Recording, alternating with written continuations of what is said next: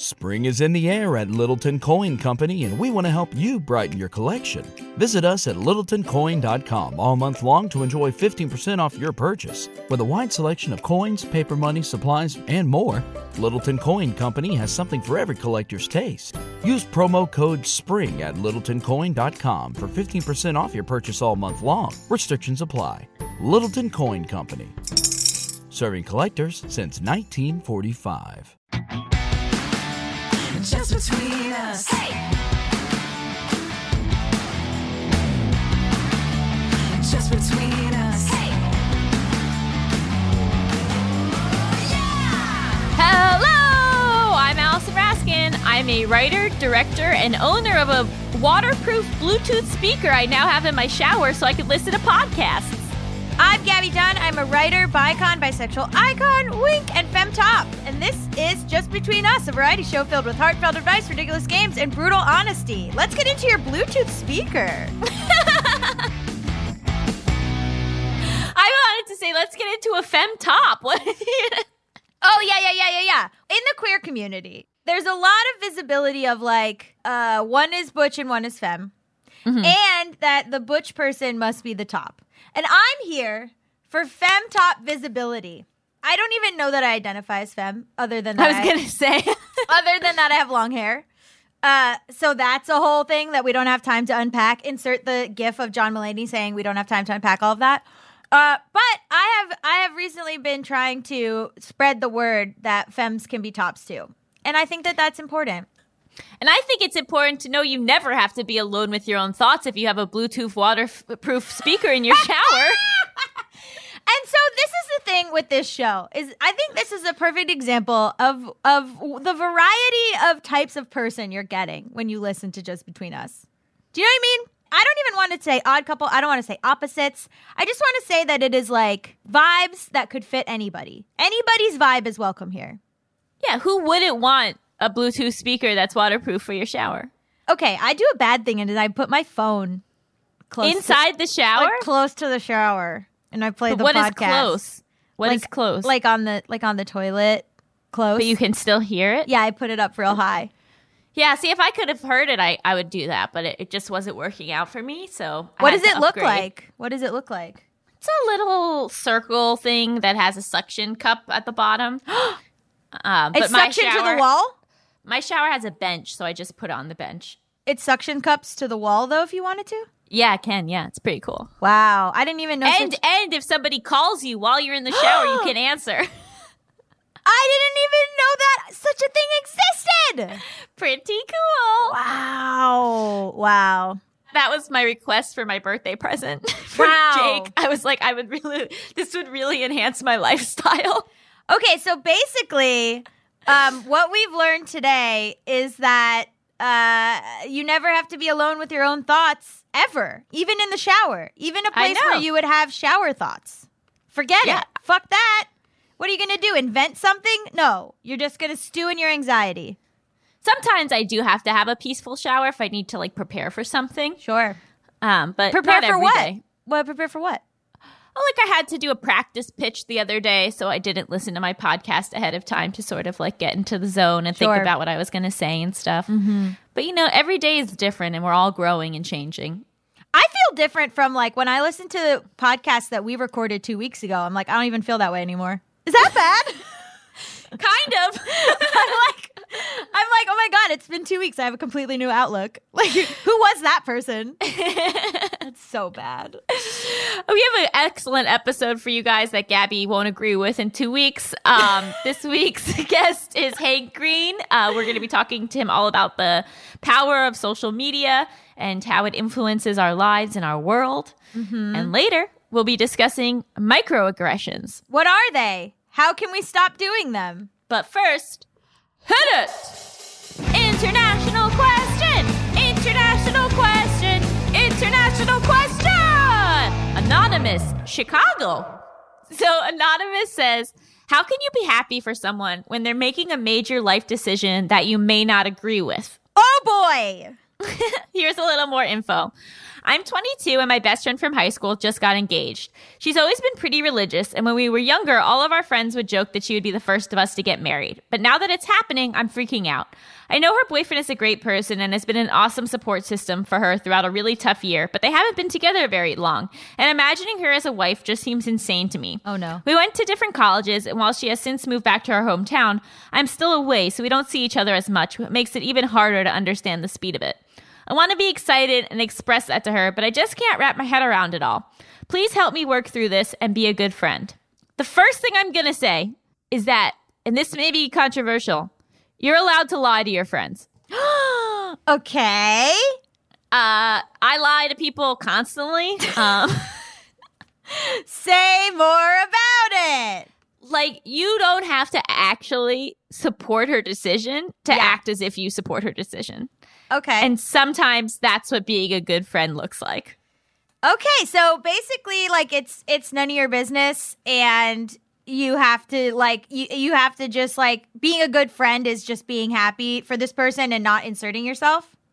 It depends on the situation. So if she was in an abusive relationship, I wouldn't give that advice. Right. And if she was, like, putting herself in danger in some other way. Mm-hmm. But part of life is making choices, like we've talked about, and some of those choices are going to be mistakes, and then some aren't. And it's impossible for you to know.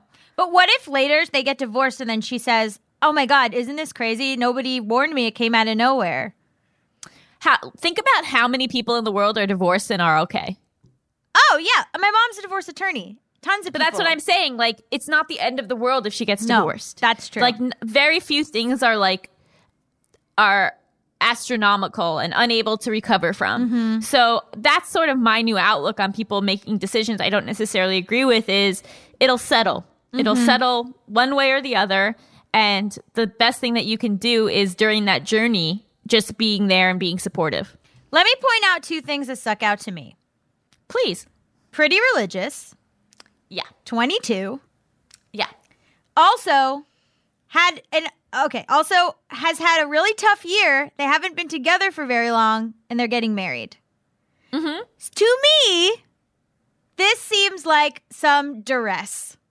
Like, it seems like the type of thing where, like, someone, like, you're, like, dating someone in your family dies, and then you're like, this is my person, I must marry them right now. Do you know what I'm talking about? I absolutely agree with you, and I'm not saying, wow, this girl's making great decisions from a stable point of view. Right. I'm just saying that when you follow through what that looks like. So we know that the guy is a good guy. Mm-hmm. So there's hopefully it might not be a long-term marriage, but at least hopefully it won't be toxic. Right. And so let's say, okay, so they get married, it doesn't work out, and then they get divorced. And that's it. Yeah. And that's it. Do you know what I mean? Mm-hmm. Or they get married, they have a kid, they get divorced. Now they have a kid that they love and they hopefully support. You know what I mean? Like, yeah. I think a lot of times we like blow out. There's still so much stigma around failure and around divorce and around, making mistakes, when in reality, that's just such a part of life. You just got to make mistakes. Yeah. And like for you to vocalize these fears, I doubt will have any impact on her decision making. I think it's a little different if you're a parent. Yeah. But if you're just her peer and her friend and you don't even see her in her day-to-day life very much, like, I think the only effect that will have is hurting your friendship. I agree you shouldn't bring it up or say anything.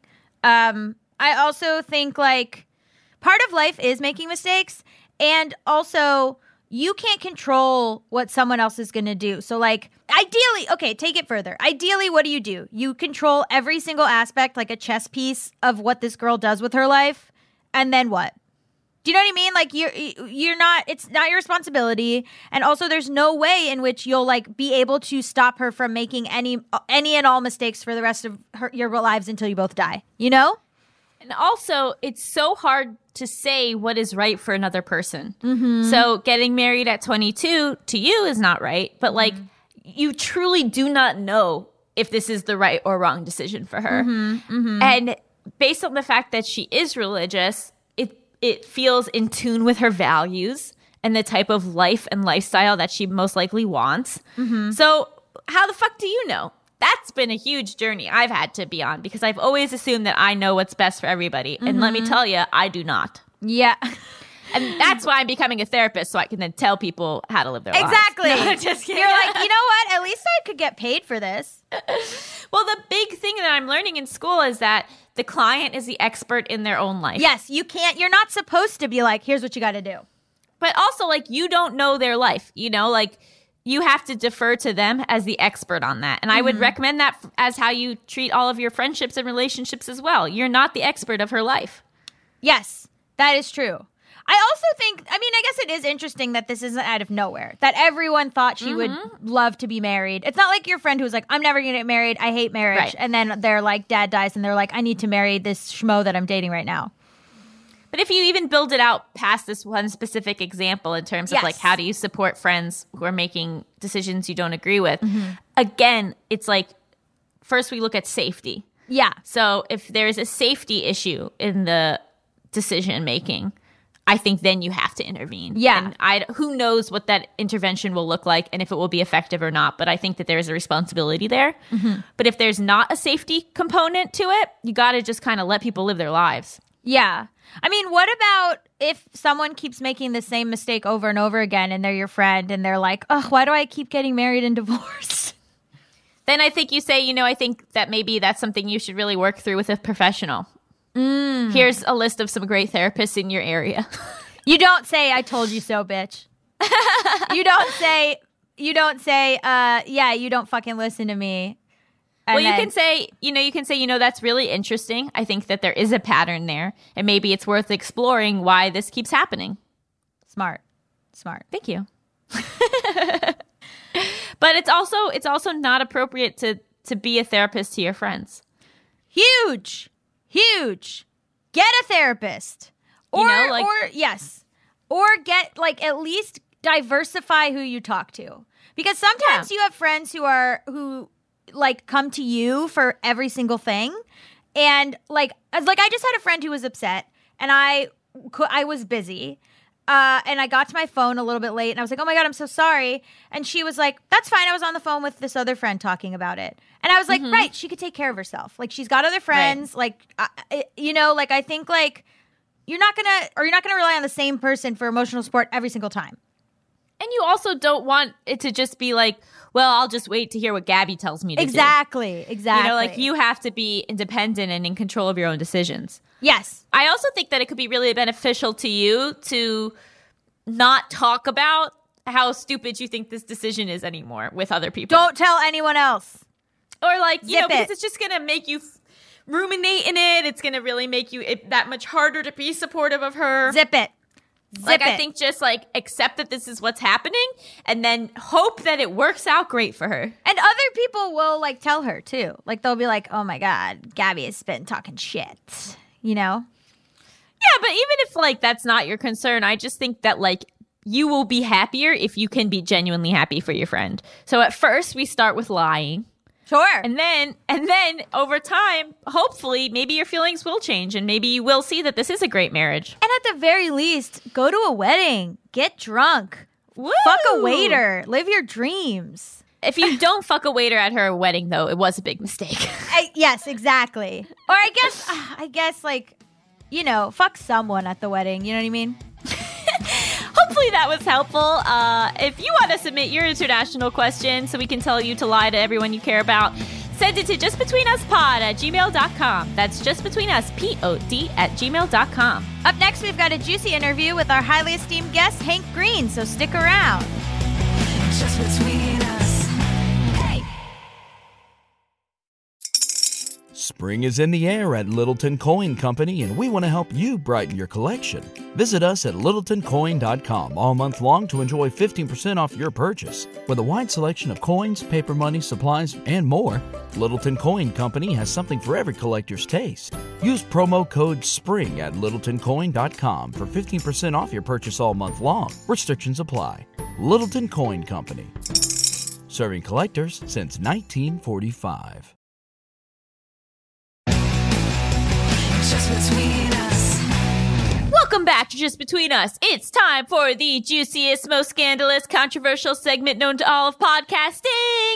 Tough questions. This week on the show, we have just all around jack of all trades. But, well, I guess that's bad because it's like jack of all trades, master of none. But master of stuff, Hank Green, who has a second book coming out. And I want to say that I helped on the first one as a consult. And the second one. And the second one. So just a little about me.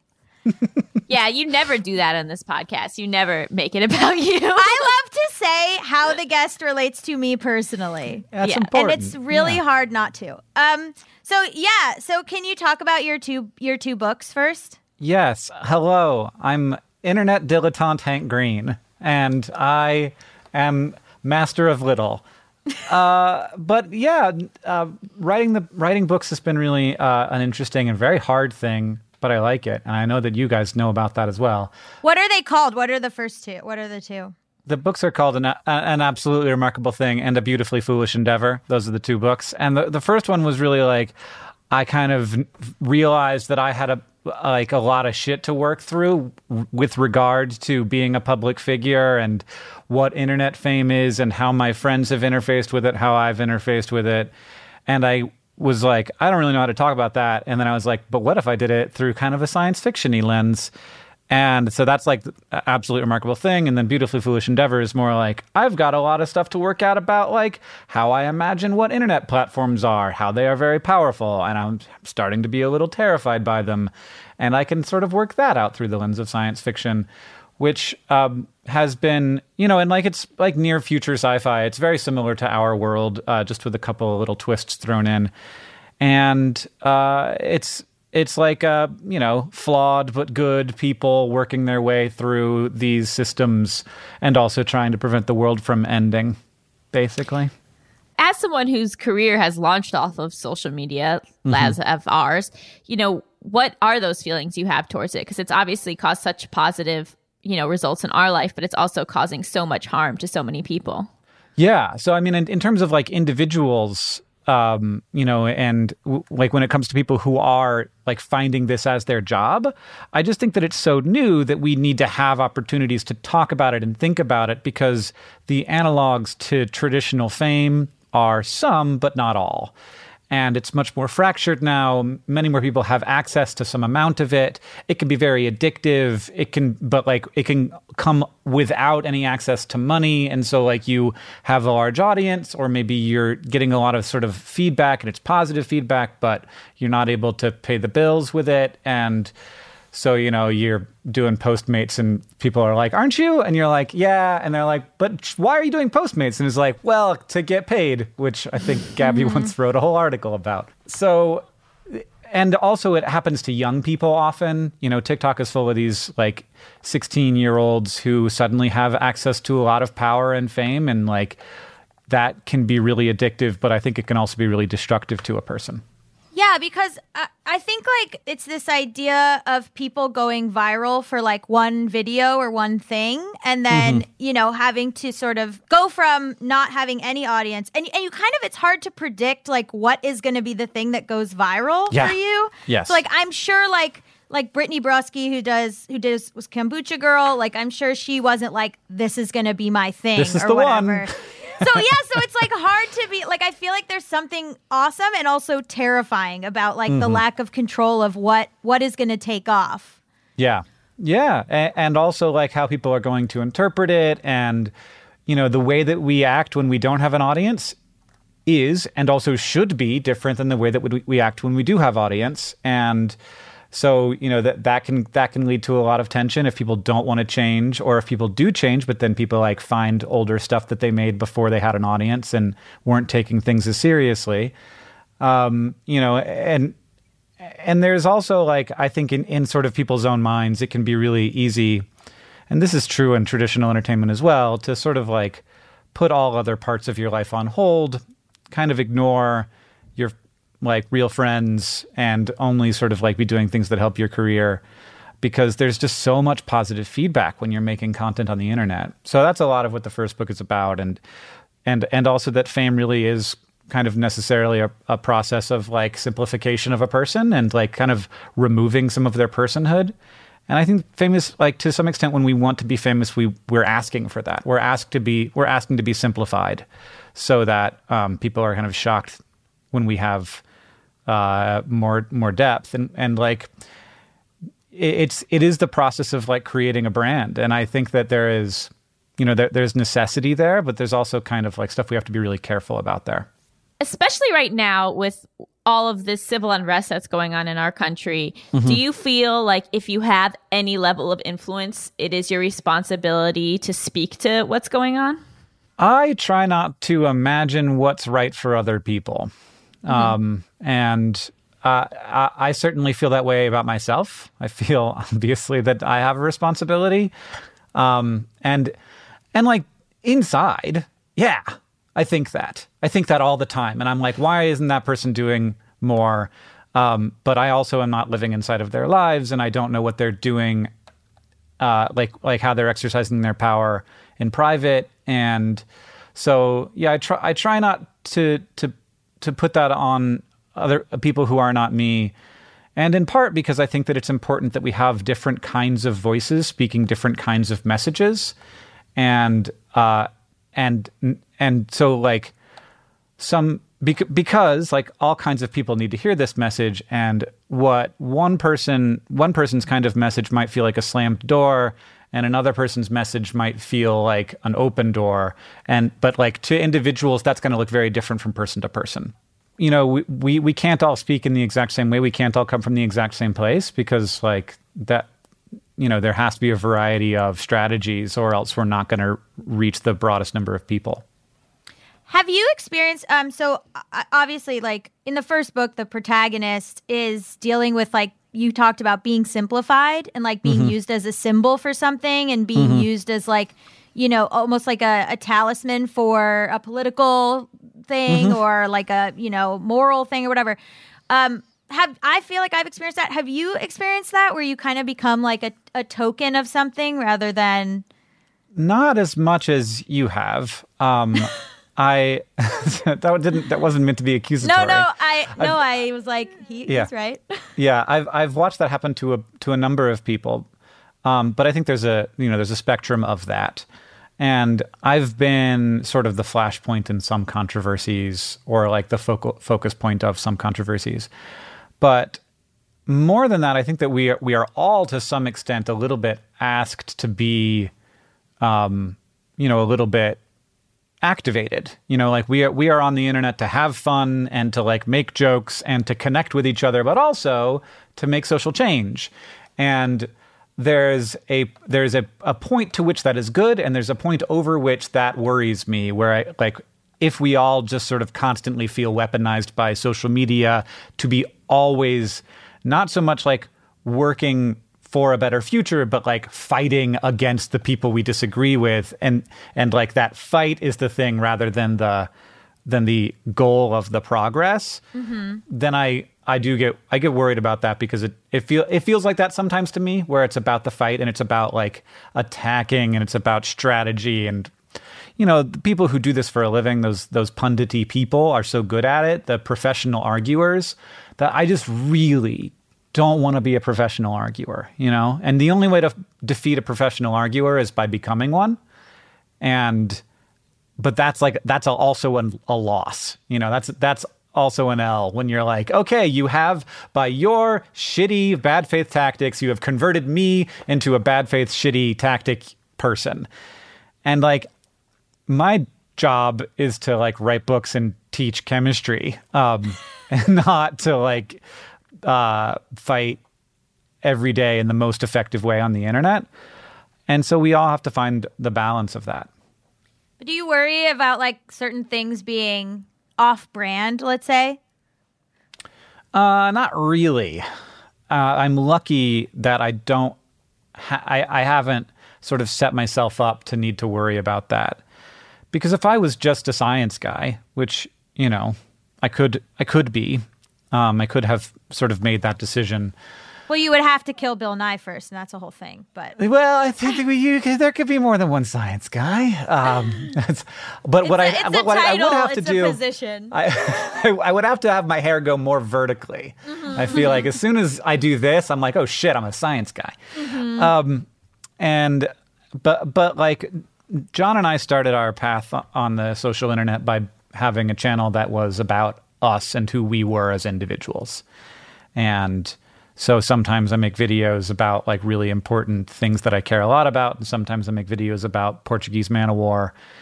And sometimes I make videos about, humping stuff. So I kind of like get to do whatever I'm into on that channel. And that's like sort of the base of my like internet experience and sort of the base of how people know who I am and understand me. Most people, of course, don't even know about Vlogbrothers. They mostly know me through Crash Course. But because of that, I have this very comfortable sort of thing that I feel like I fit inside of that isn't limited to just trying to be an educator. There are times, though, when I kind of wish I was just an educator, when I wish I could like keep myself inside of that box and be like, this is what I'm going to do. The most important thing, like everybody's like going to do a lot of different things. And like the thing I'm going to focus on is education, because I do think it's like one of the most valuable and vital things in society. But I just can't because of how I imagine myself and how I imagine the internet. Do you have any advice for these people, especially during this pandemic, who are at home and making TikToks and maybe getting, attention from strangers for the first time, like how to process that and how to not let it affect you or change you in a negative way? I think that it's really easy to not be mindful of it and to just like sort of, and like I also struggle with this, to sort of not have any idea why you're doing it and just to be like, this was good, that's good. And so I think that you have to understand and try and understand, although I think that our minds are black boxes to ourselves sometimes. Try and understand what's motivating you to do it, why, like what is the fuel that's pushing you to be creative and make this cool stuff, and are you proud of that fuel? And are there different parts of it that you sort of are more proud of than others, and that you could sort of focus on the creative aspect or the connection that you're finding with other people rather than the numbers going up and the feeling like you're doing better than your peers, which is, I think, can be a little destructive. And then the other is like, what are you going to get out of it long term? Because there's this really like clear arc of most creators that like in the beginning, watching the numbers go up is enough.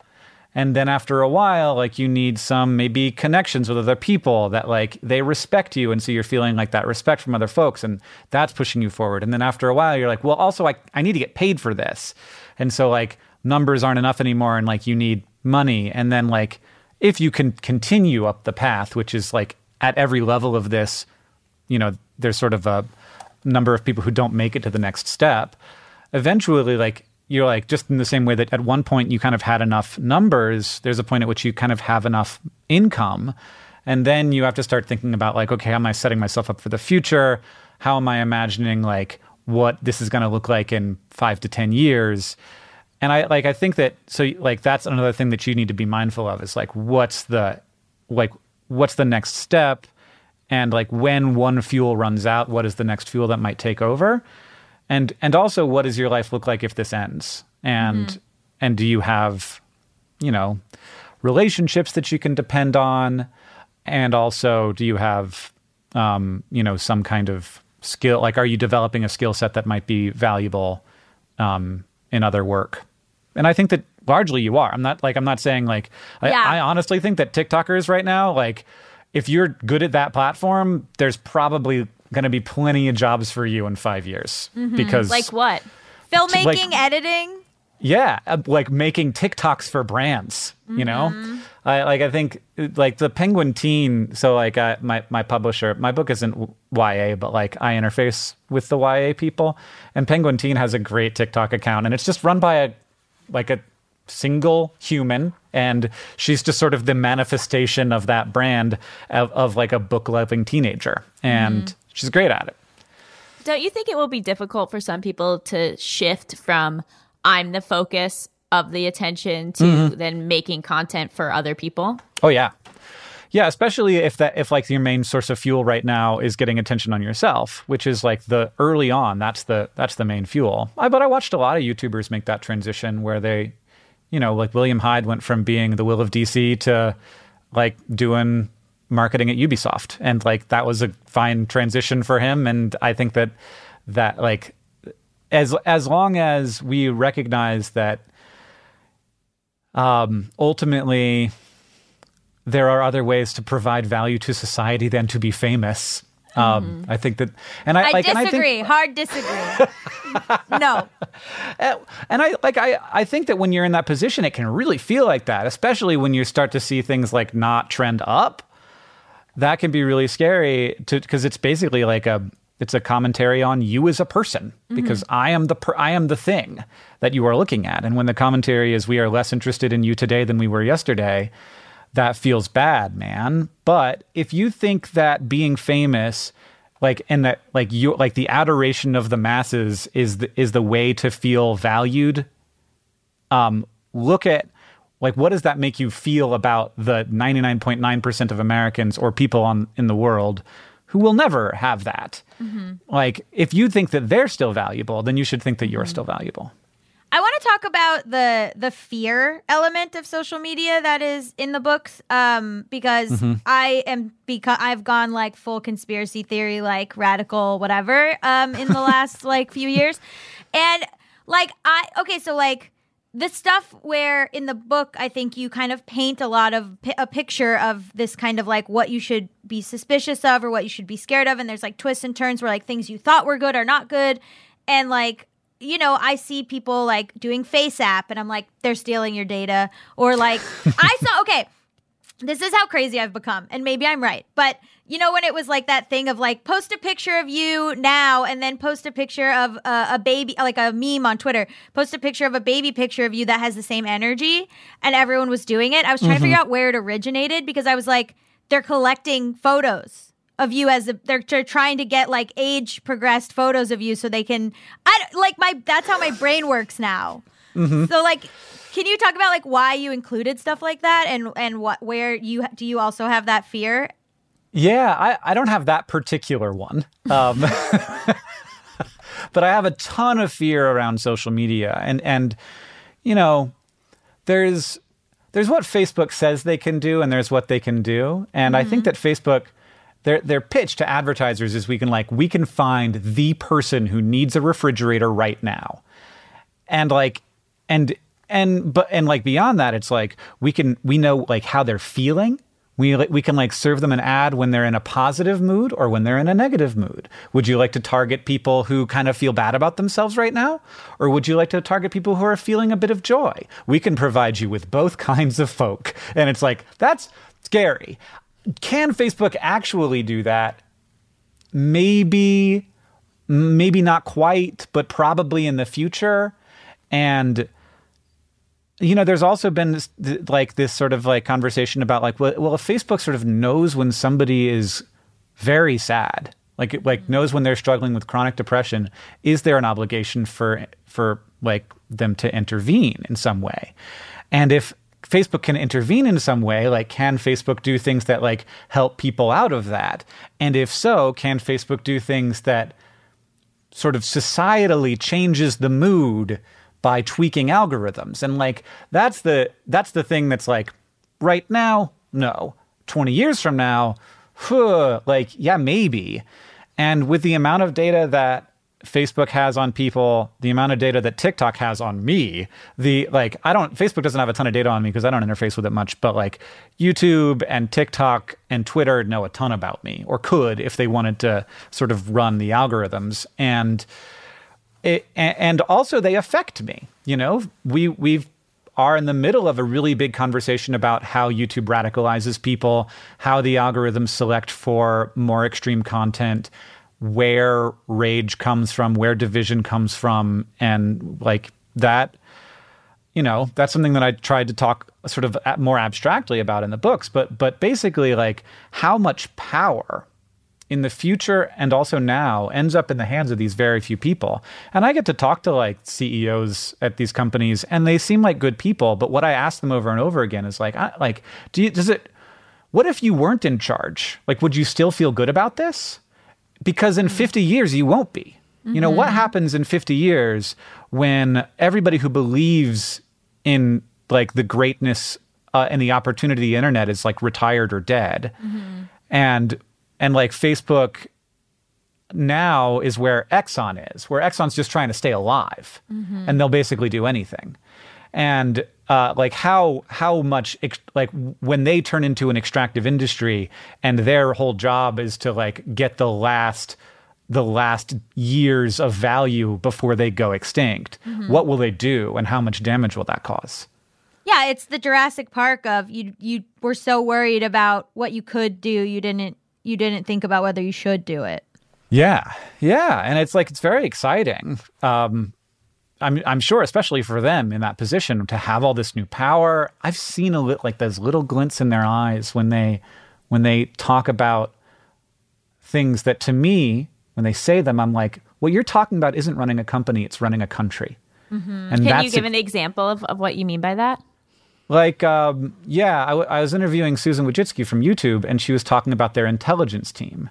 And I was like, your intelligence team? And she was like, yeah, so basically like their CIA, like they're people internally at the company who follow how misinformation is spreading and try to understand it and try to understand how their algorithms are interacting with it and trying like she was talking about 5G conspiracy theories, and like they should be doing this work. Like these 5G conspiracy theories are dangerous. This like anti-mask conspiracy stuff is dangerous. Anti-vaccine conspiracy stuff is dangerous. And so they need to understand functionally how it works.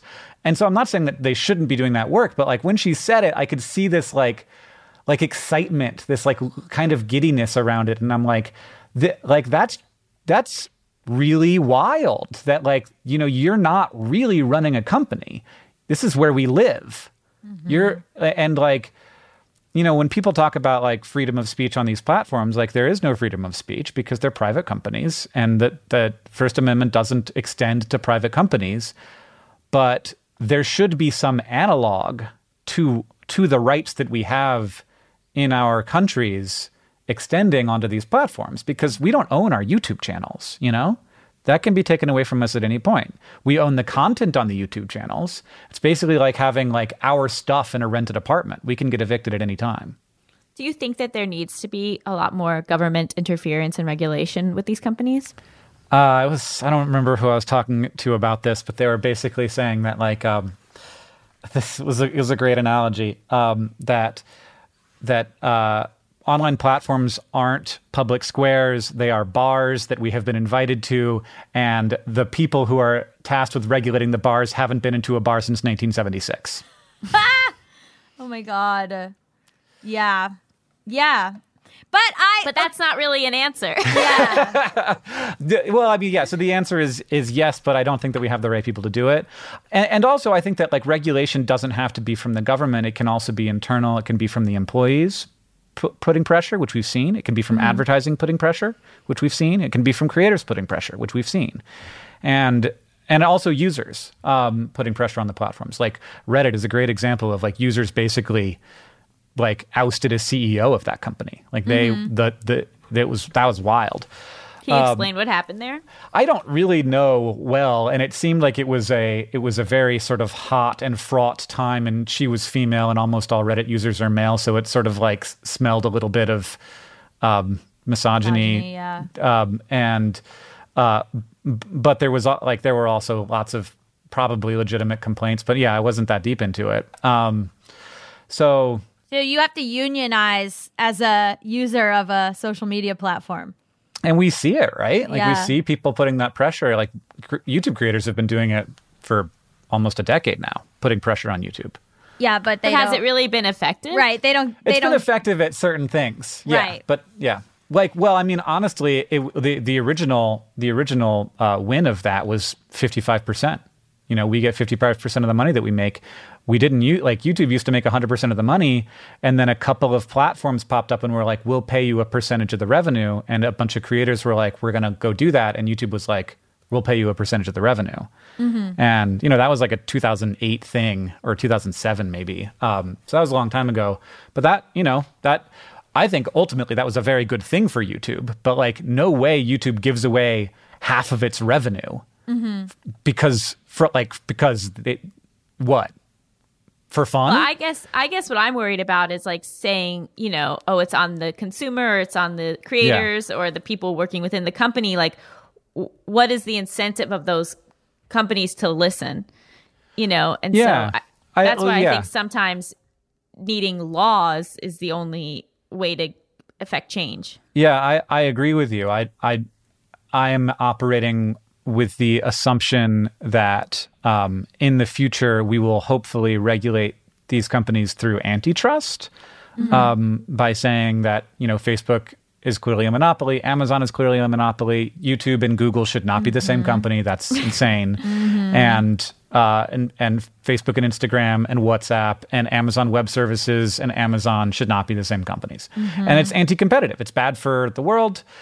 Break those things up. And if those platforms say, but we're going to be worse at all the things, then I don't know what to say to that. I think that you have to weaken these giant monoliths. So that's like, for me, that's the place to start regulation at, rather than having the government come in and try and say, like, here's what's allowed, like what kind of speech is allowed on social media platforms. Like, I feel like there should be a bunch of different social media platforms that allows different experience, and people can choose the places, because right now we don't have that many choices, and the experience, and like if there was like an actual feeling that I could have a social media experience on a place that had a better vibe, for lack of a better term, then I would probably do it. Before we move on to the game show portion, could you just share what you love the most about social media? I love a good joke. There's lots of great jokes on Twitter. But more than that, I love that it can connect people who wouldn't otherwise get connected. And, those serendipitous moments where you find somebody who has a shared passion, but an expertise that you don't have, and maybe you can have a long phone call or even work together on a project. That's really the thing that I get out of it most, and have been finding that there's actually lots of ways to do that if you're more conscious about it. Yeah, and the money and fame. Oh my God. Oh my God. Just kidding. Would you like to play a game show? I will play it with you. Okay. Doesn't seem like you're excited to play it. I didn't say that I would like to, but I did say that I would. Okay, well, Allison, listen, you kind of know Allison's the games master, and then me and you are the contestants. And I'm sure you're aware that Allison's mind is a weird and dangerous place. So, I like it in there. Yeah. I don't think so. I think it's very calm and normal. Well, we're about to find out. So I'm going to give you these hypothetical situations. You can ask as many questions as you want, and then you'll tell me what you would do. Our first game is America's favorite game show, hands down. Would you stay with this cheater? When you finally meet up with your internet girlfriend in person after 6 months of dating, you find out they have been catfishing you the whole time, lying about their profession and using someone else's photos. Turns out they are actually supermodel gorgeous and a millionaire. Would you stay with this cheater? For like temporarily, yeah. Wait, hold on. They pretended, so it's kind of like they pretended not to be a prince so they could, like it's a Roman holiday situation. Okay. Yeah. Wow. Are they an actual supermodel? No, they run That's important to Gabby, because I Believe me. just anybody with that profession, I'm not dating. No, Quite she's the like, opposite. I would date them. Quite the opposite. Oh, okay.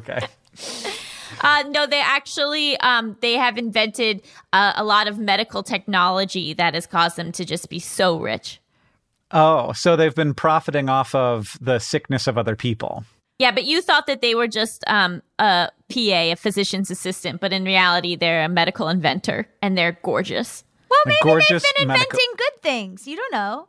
Well, that's the thing, though, Gabby. That's how it works. You invent things that save people's lives, and then you don't let them have it until they give you enough money that you think their life is worth saving. Correct.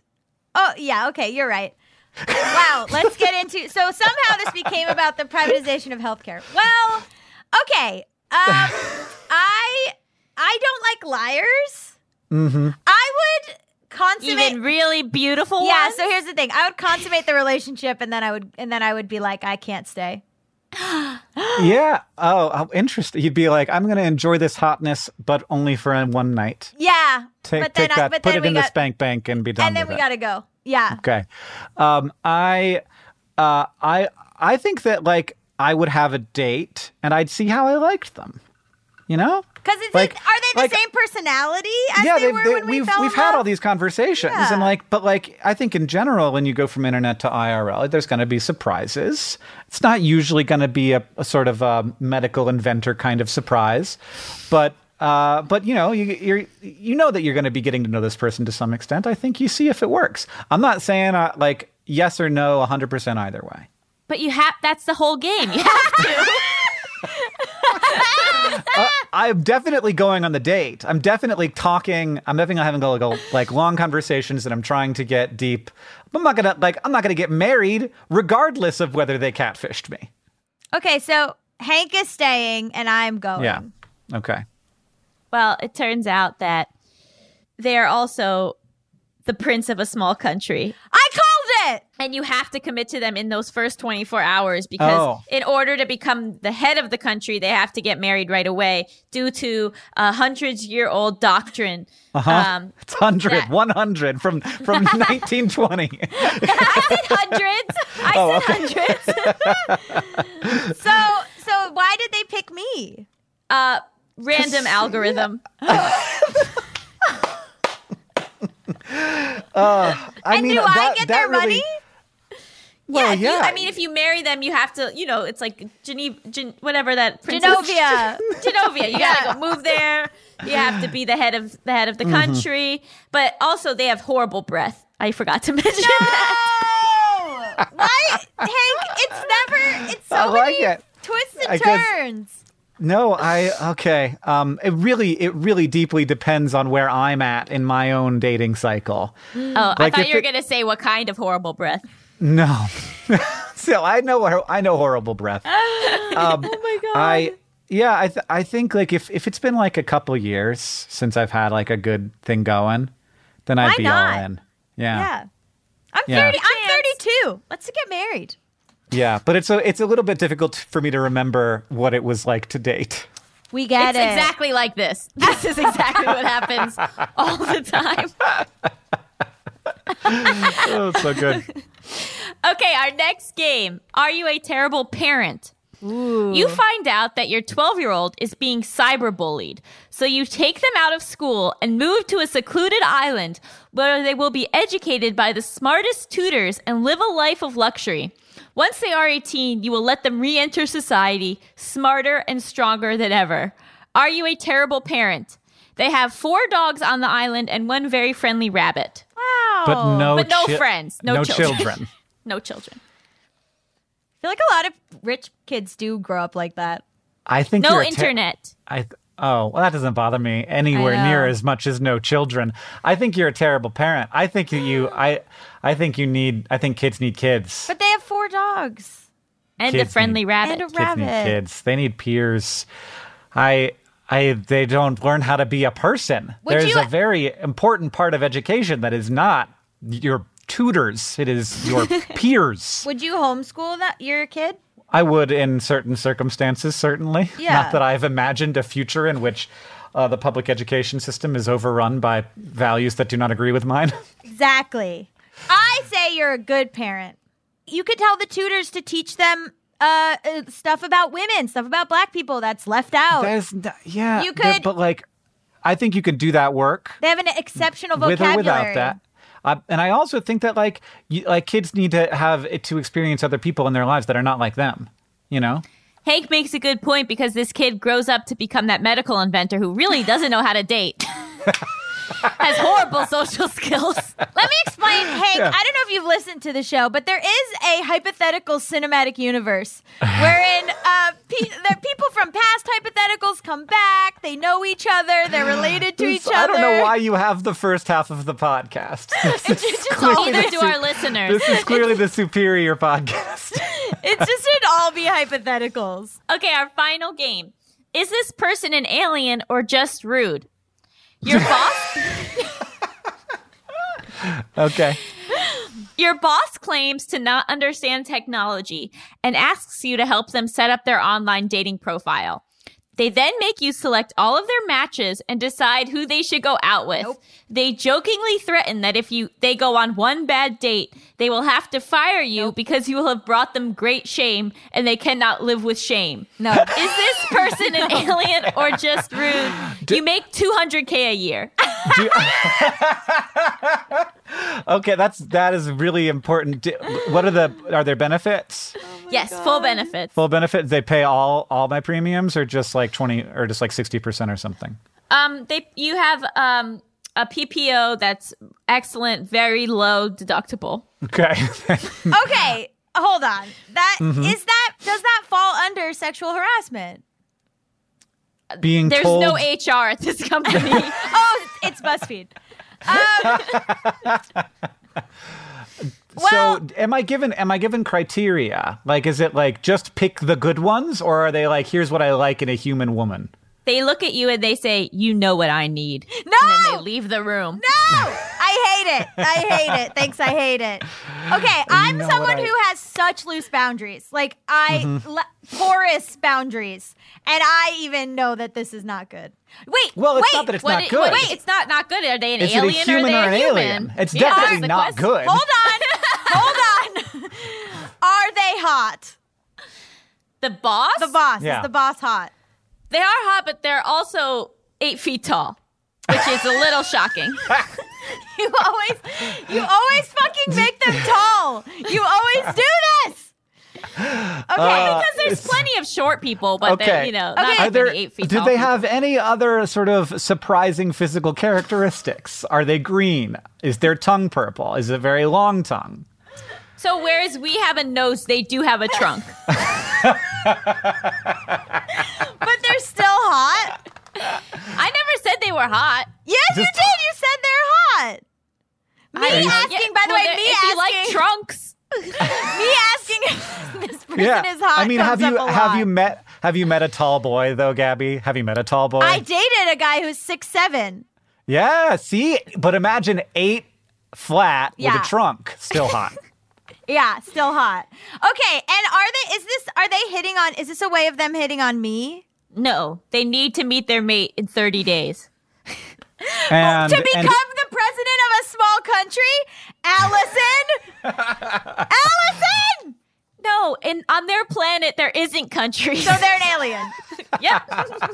you got it right. Thank you so much for joining us, Hank. Where can people find out more about what you're doing and your books? I have a website at hankgreen.com where you can find out about the books and also the other things that I'm doing, like podcasts and videos and TikToks. Mostly the TikToks, though. Guys, TikTok it's China gathering information on us. So and is providing everything. us with a really fun service.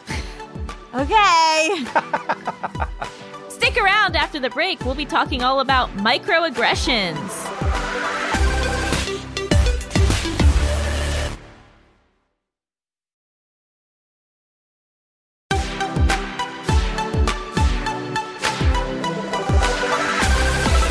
Welcome back to Just Between Us. It's time for topics. XXXXXXXX, baby. So this week, I picked the topic of microaggressions because I think it's really important as we're all sort of examining our racial biases and trying our best to become not racist, but to become anti-racist. Also, okay, and I think that there's a lot of writing off of racism as just evil people and not as something that people do during the day, all day, that everyone is doing without thinking. I was just listening to like a seminar through my school about like everything that's going on and how to deal with like the systematic racism with your clients and everything. And the woman said something interesting where she was like, you know, the human mind has a need to categorize because there is so much information. And those categories are what leads to these biases and these stereotypes because it's almost just like organization, you know, in your mind. And so you have all of these internal biases that you might not even be aware that you have.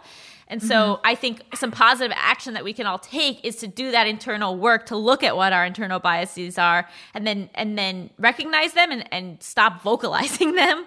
Yeah, or like just if someone tells you like, hey, that hurt my feelings, to not just like fully be like, oh, so you think I'm a racist? Like you think, you know what I mean? Like, like listen, like shut the fuck up and listen. Like if someone's like, I didn't like that, it's not against you. I mean, it is, but it's like, it's not about you. Well, one of the really interesting things about microaggression is that the intention is not to be hurtful. But at a certain point, your intention doesn't matter. No, but that's what I'm saying. So that's why I think it is so difficult to understand and to recognize when you're doing it yourself because like you're like, well, my intention wasn't bad. But you have to understand how that makes the other person feel. So a brief description of what it actually means is brief, commonplace, daily verbal, behavior, environmental indignities that communicate hostile, derogatory, negative, prejudicial slights / insults. So like an example of that would be, oh, you're so lucky to be black, it's easier to get into college. Ah!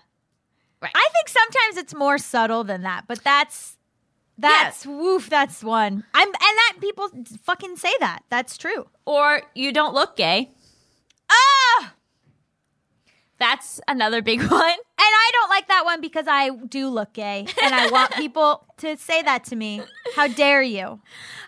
Even just like in a workplace, calling a woman sweetheart is a microaggression. I hate it. But if you ask that person who like hasn't taken the time to examine what microaggressions are and how they permeate our society, they would be like, what do you mean? That's just a nice thing to say to someone. Ask yourself if you would say that to your male colleague. Would you leave your male colleague's office and be like, see you later, hun? No, unless you work at like Logo and everyone's gay and you just are like, hey girl, just kidding. I'm kidding. I'm gay. I'm allowed to do that. No, I'm not. Ah! Microaggression.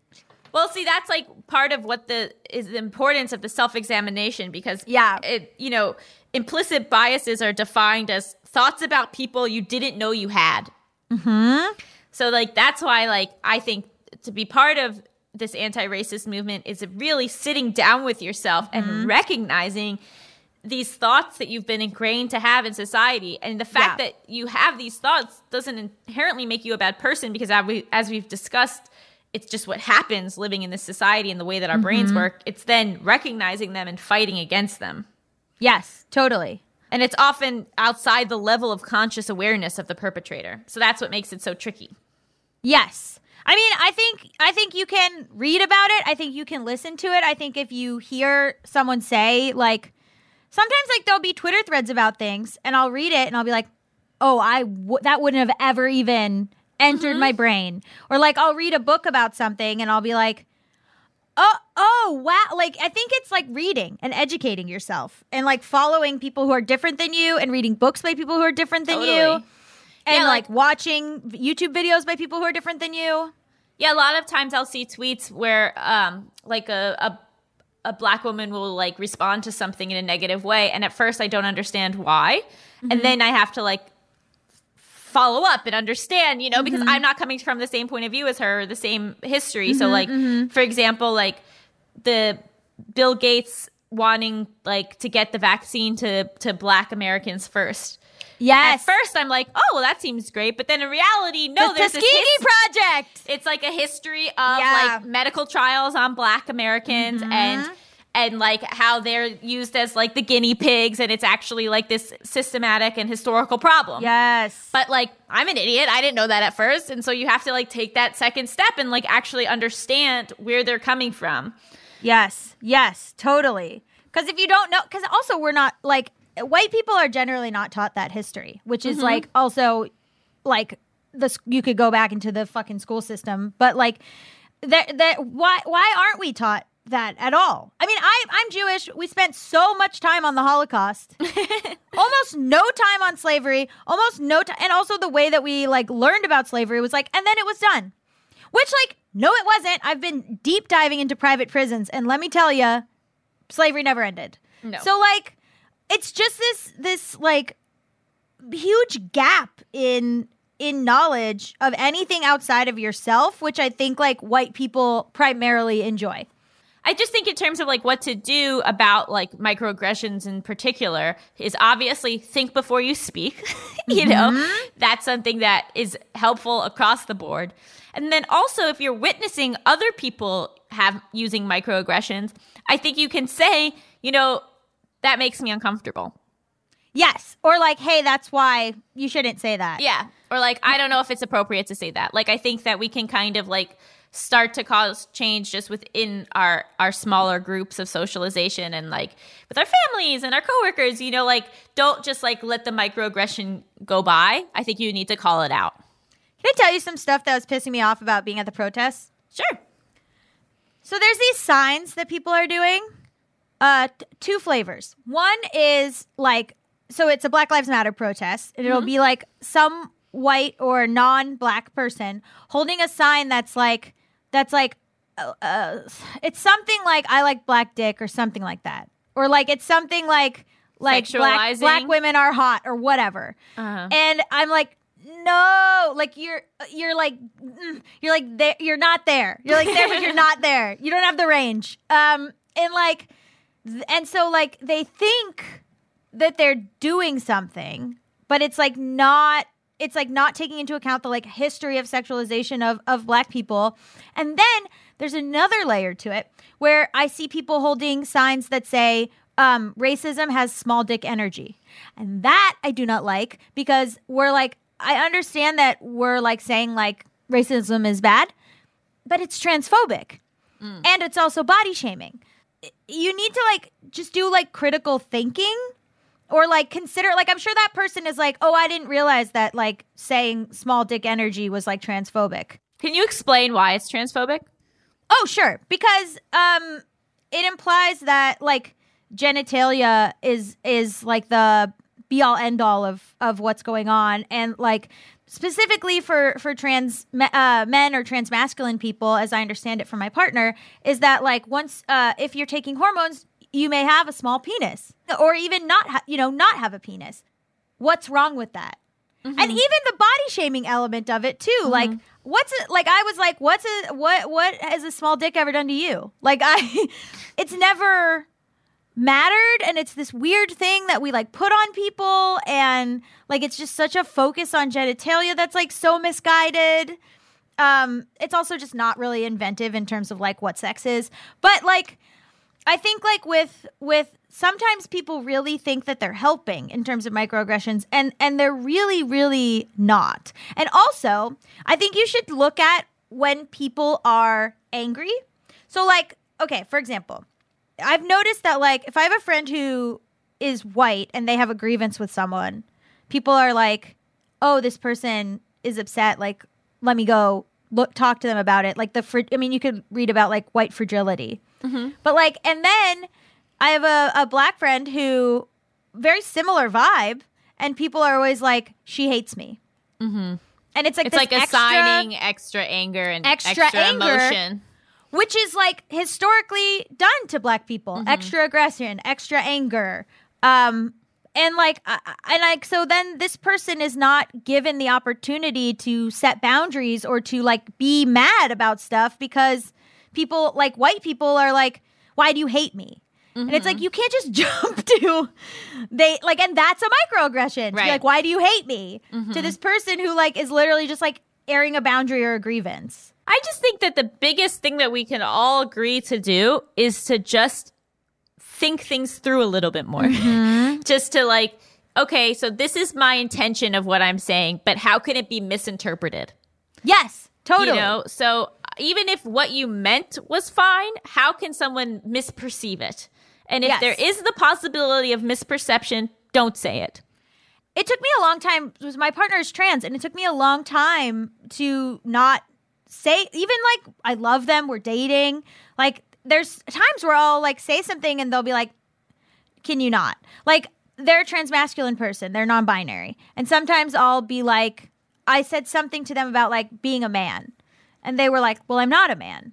And I was like, you're right. That was flippant. Like, there's certain things that come up that I shouldn't, like, and I'm getting it pointed out to me.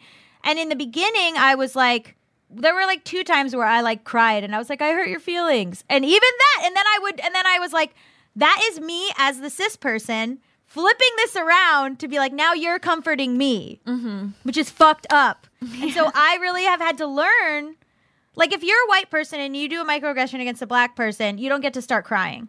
Right. And like, I had to learn that in my own relationship as like a cis person with a trans partner, that like, I don't get to, like, I hurt their feelings. I don't get to start crying. I think that you can go home and feel terrible and like process it and like deal with it with however emotions that It's you not want. their problem. But it's not their problem.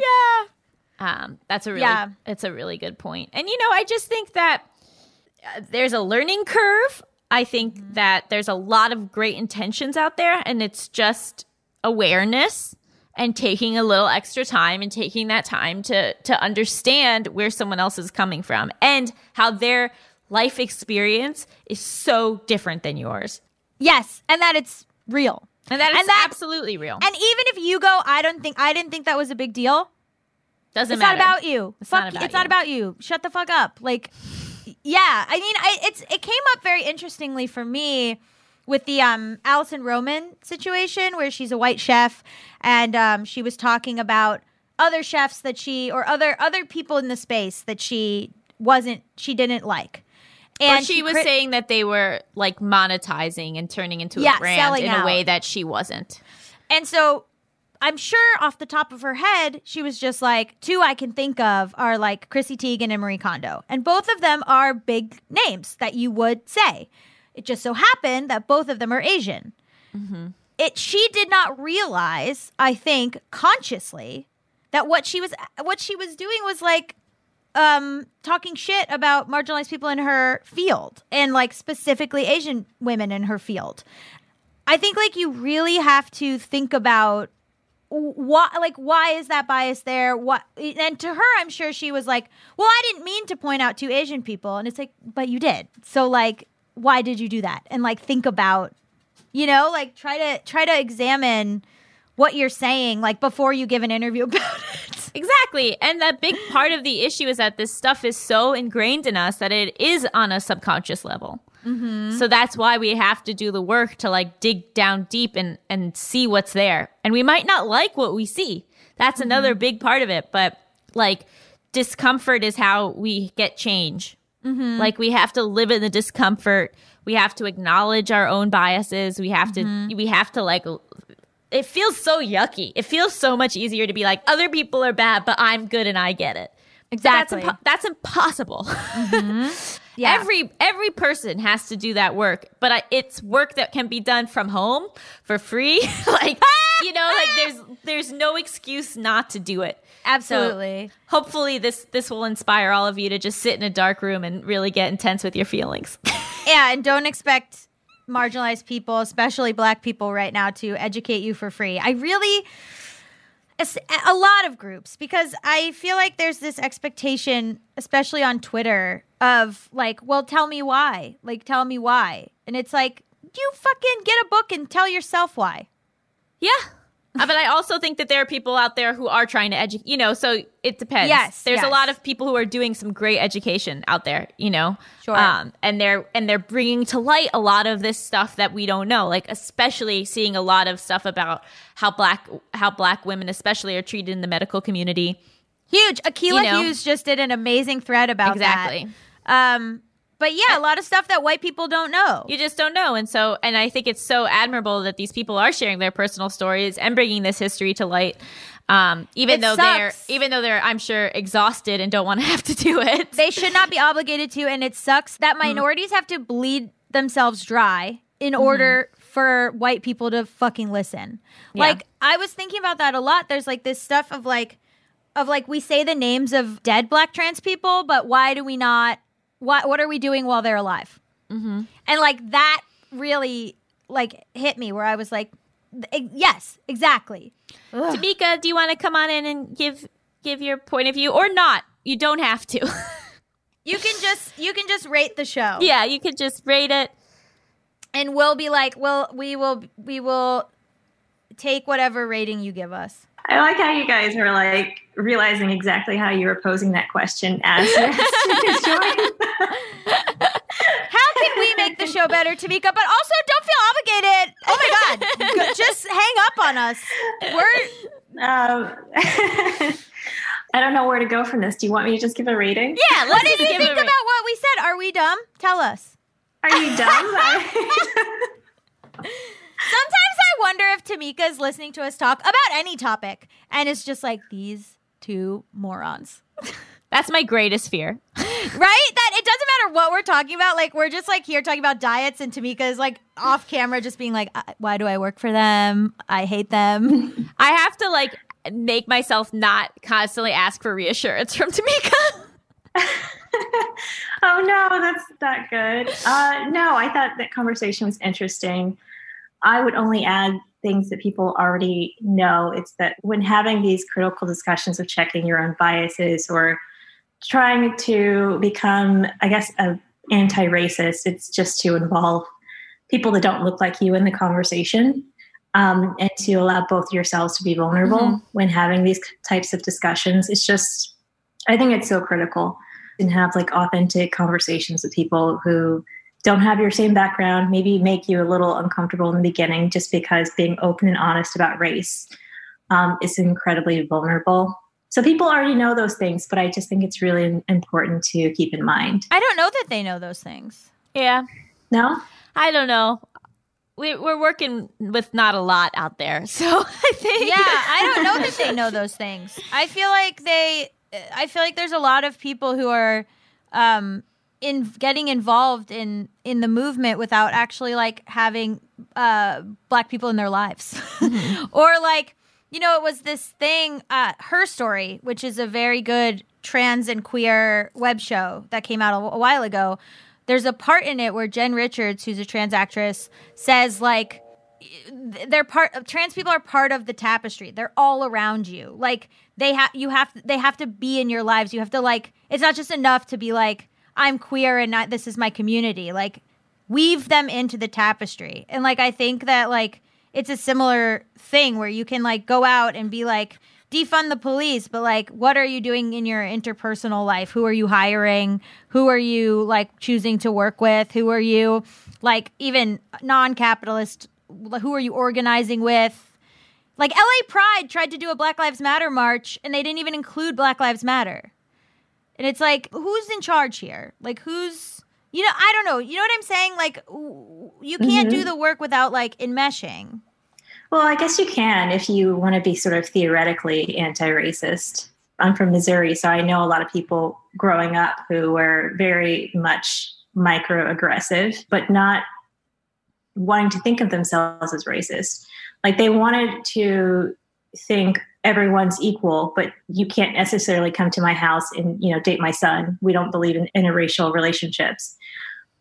So I know it's different for different people. They don't necessarily welcome people who don't have their background or think that they have the same values or anything like that. It's not necessarily right, but I do think there's that mindset out there where they don't want to seem like an asshole, but they want to retain some, I just need these types of people around me and this is what's going to make my life comfortable, whatever it is. So I definitely have been exposed to that sort of mindset. So I can understand why some people might be marching for, you know, justice, but then they have no Black friends. Yeah, it's like, I mean, I was watching Z-Way, who's this incredible comedian, and she does a show called Race Baiting. Have you seen it? She interviewed Caroline Calloway. She interviewed Allison Roman. She like has white people on, or not even white. She interviewed Aparna Nancherla, but she has people on who are not Black, and she kind of is just like tries to like ask them really intense but very funny questions, but like it really exposes a lot. Like she had someone on and she was like, who are 5 Black friends of yours? And the girl was saying, and then she was like, well, I mean, I guess like you're talking about like close friends who would like pick me up from the airport or whatever. And she starts listing, and then Z-Way was like, So they're just objects to pick you up from the airport. Like, she really, like, and it's been so enlightening to watch her show. And, like someone was like, why would these white people even go on? And I'm like, I think they're doing she's doing a service and they're doing a service where you're just, like, interrogating. I don't know. I found it very, very interesting for people to just be, like, so honest. Mm-hmm. Yeah. Oh, so do we want to talk about things we learned in this episode? Sure. I did like your conversation with Hank, where he was specifically talking about, like, there's other ways to contribute to society than being famous. Because I think a lot of young people don't really get that message. Mm-hmm. Yeah. It's hard because there's so many benefits to being able to get an audience when you're young, like on TikTok or what have you. It's literally potentially financial security. Yeah. Yeah, I think that's like the number one thing that like high schoolers say they want to do is like become a YouTuber or an influencer. No. I would have said yes in the beginning, but I'm really on this train. They're collecting all our data. You can't text. You got to use Signal. I think it can be really detrimental when you tie your value to how many people know who you are. Like, there's so much more to being a person than that. Don't have any social media. Don't send anything important via text. They're monitoring all of it. This is a radical leftist conspiracy podcast now. Yeah, but you don't follow any of those guidelines. Exactly. I don't Such a hypocrite. well, first of all, because I don't care what they have on me, but other people should be careful. Okay, I would rate the episode 7 out of 6 YouTube CIA agents. Terrifying. I would rate it 100 out of 100 honest conversations about race. Right? Sure. 100 out of 100? Why not? Yeah, That's good. That's fantastic. I should have said intelligence agents, YouTube intelligence agents instead of CIA agents. So I got to go sit and think about that for a while. That implies that there's YouTube intelligence. Hey-oh! Bow, bow, bow, bow. Bow, bow, bow, bow. Tamika, do you want to give a rating or fuck it? I will say 7 out of 7 people who don't use the phrase politically correct. Ooh. Gosh, I hate that phrase. Mamma mia. Why do you hate it?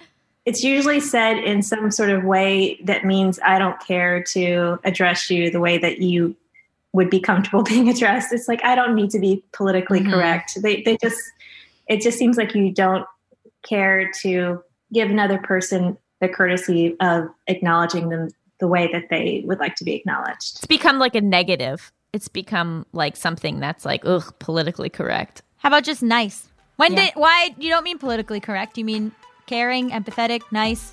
If only people were nice. Thank you so much to Hank Green for being our guest. Just Between Us is hosted by me, Gabby Dunn. And me, Allison Raskin. Our engineer is Brendan Burns. He also composed our killer theme music. Our producer is Tamika Weatherspoon. Our executive producers are Chris Bannon and Josephine Martirana.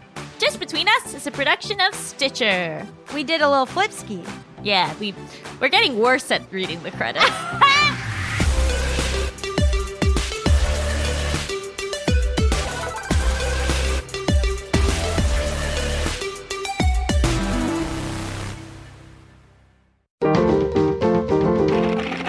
Stitcher.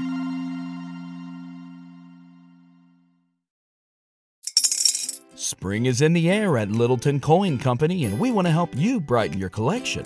Visit us at littletoncoin.com all month long to enjoy 15% off your purchase. With a wide selection of coins, paper money, supplies, and more, Littleton Coin Company has something for every collector's taste. Use promo code SPRING at littletoncoin.com for 15% off your purchase all month long. Restrictions apply.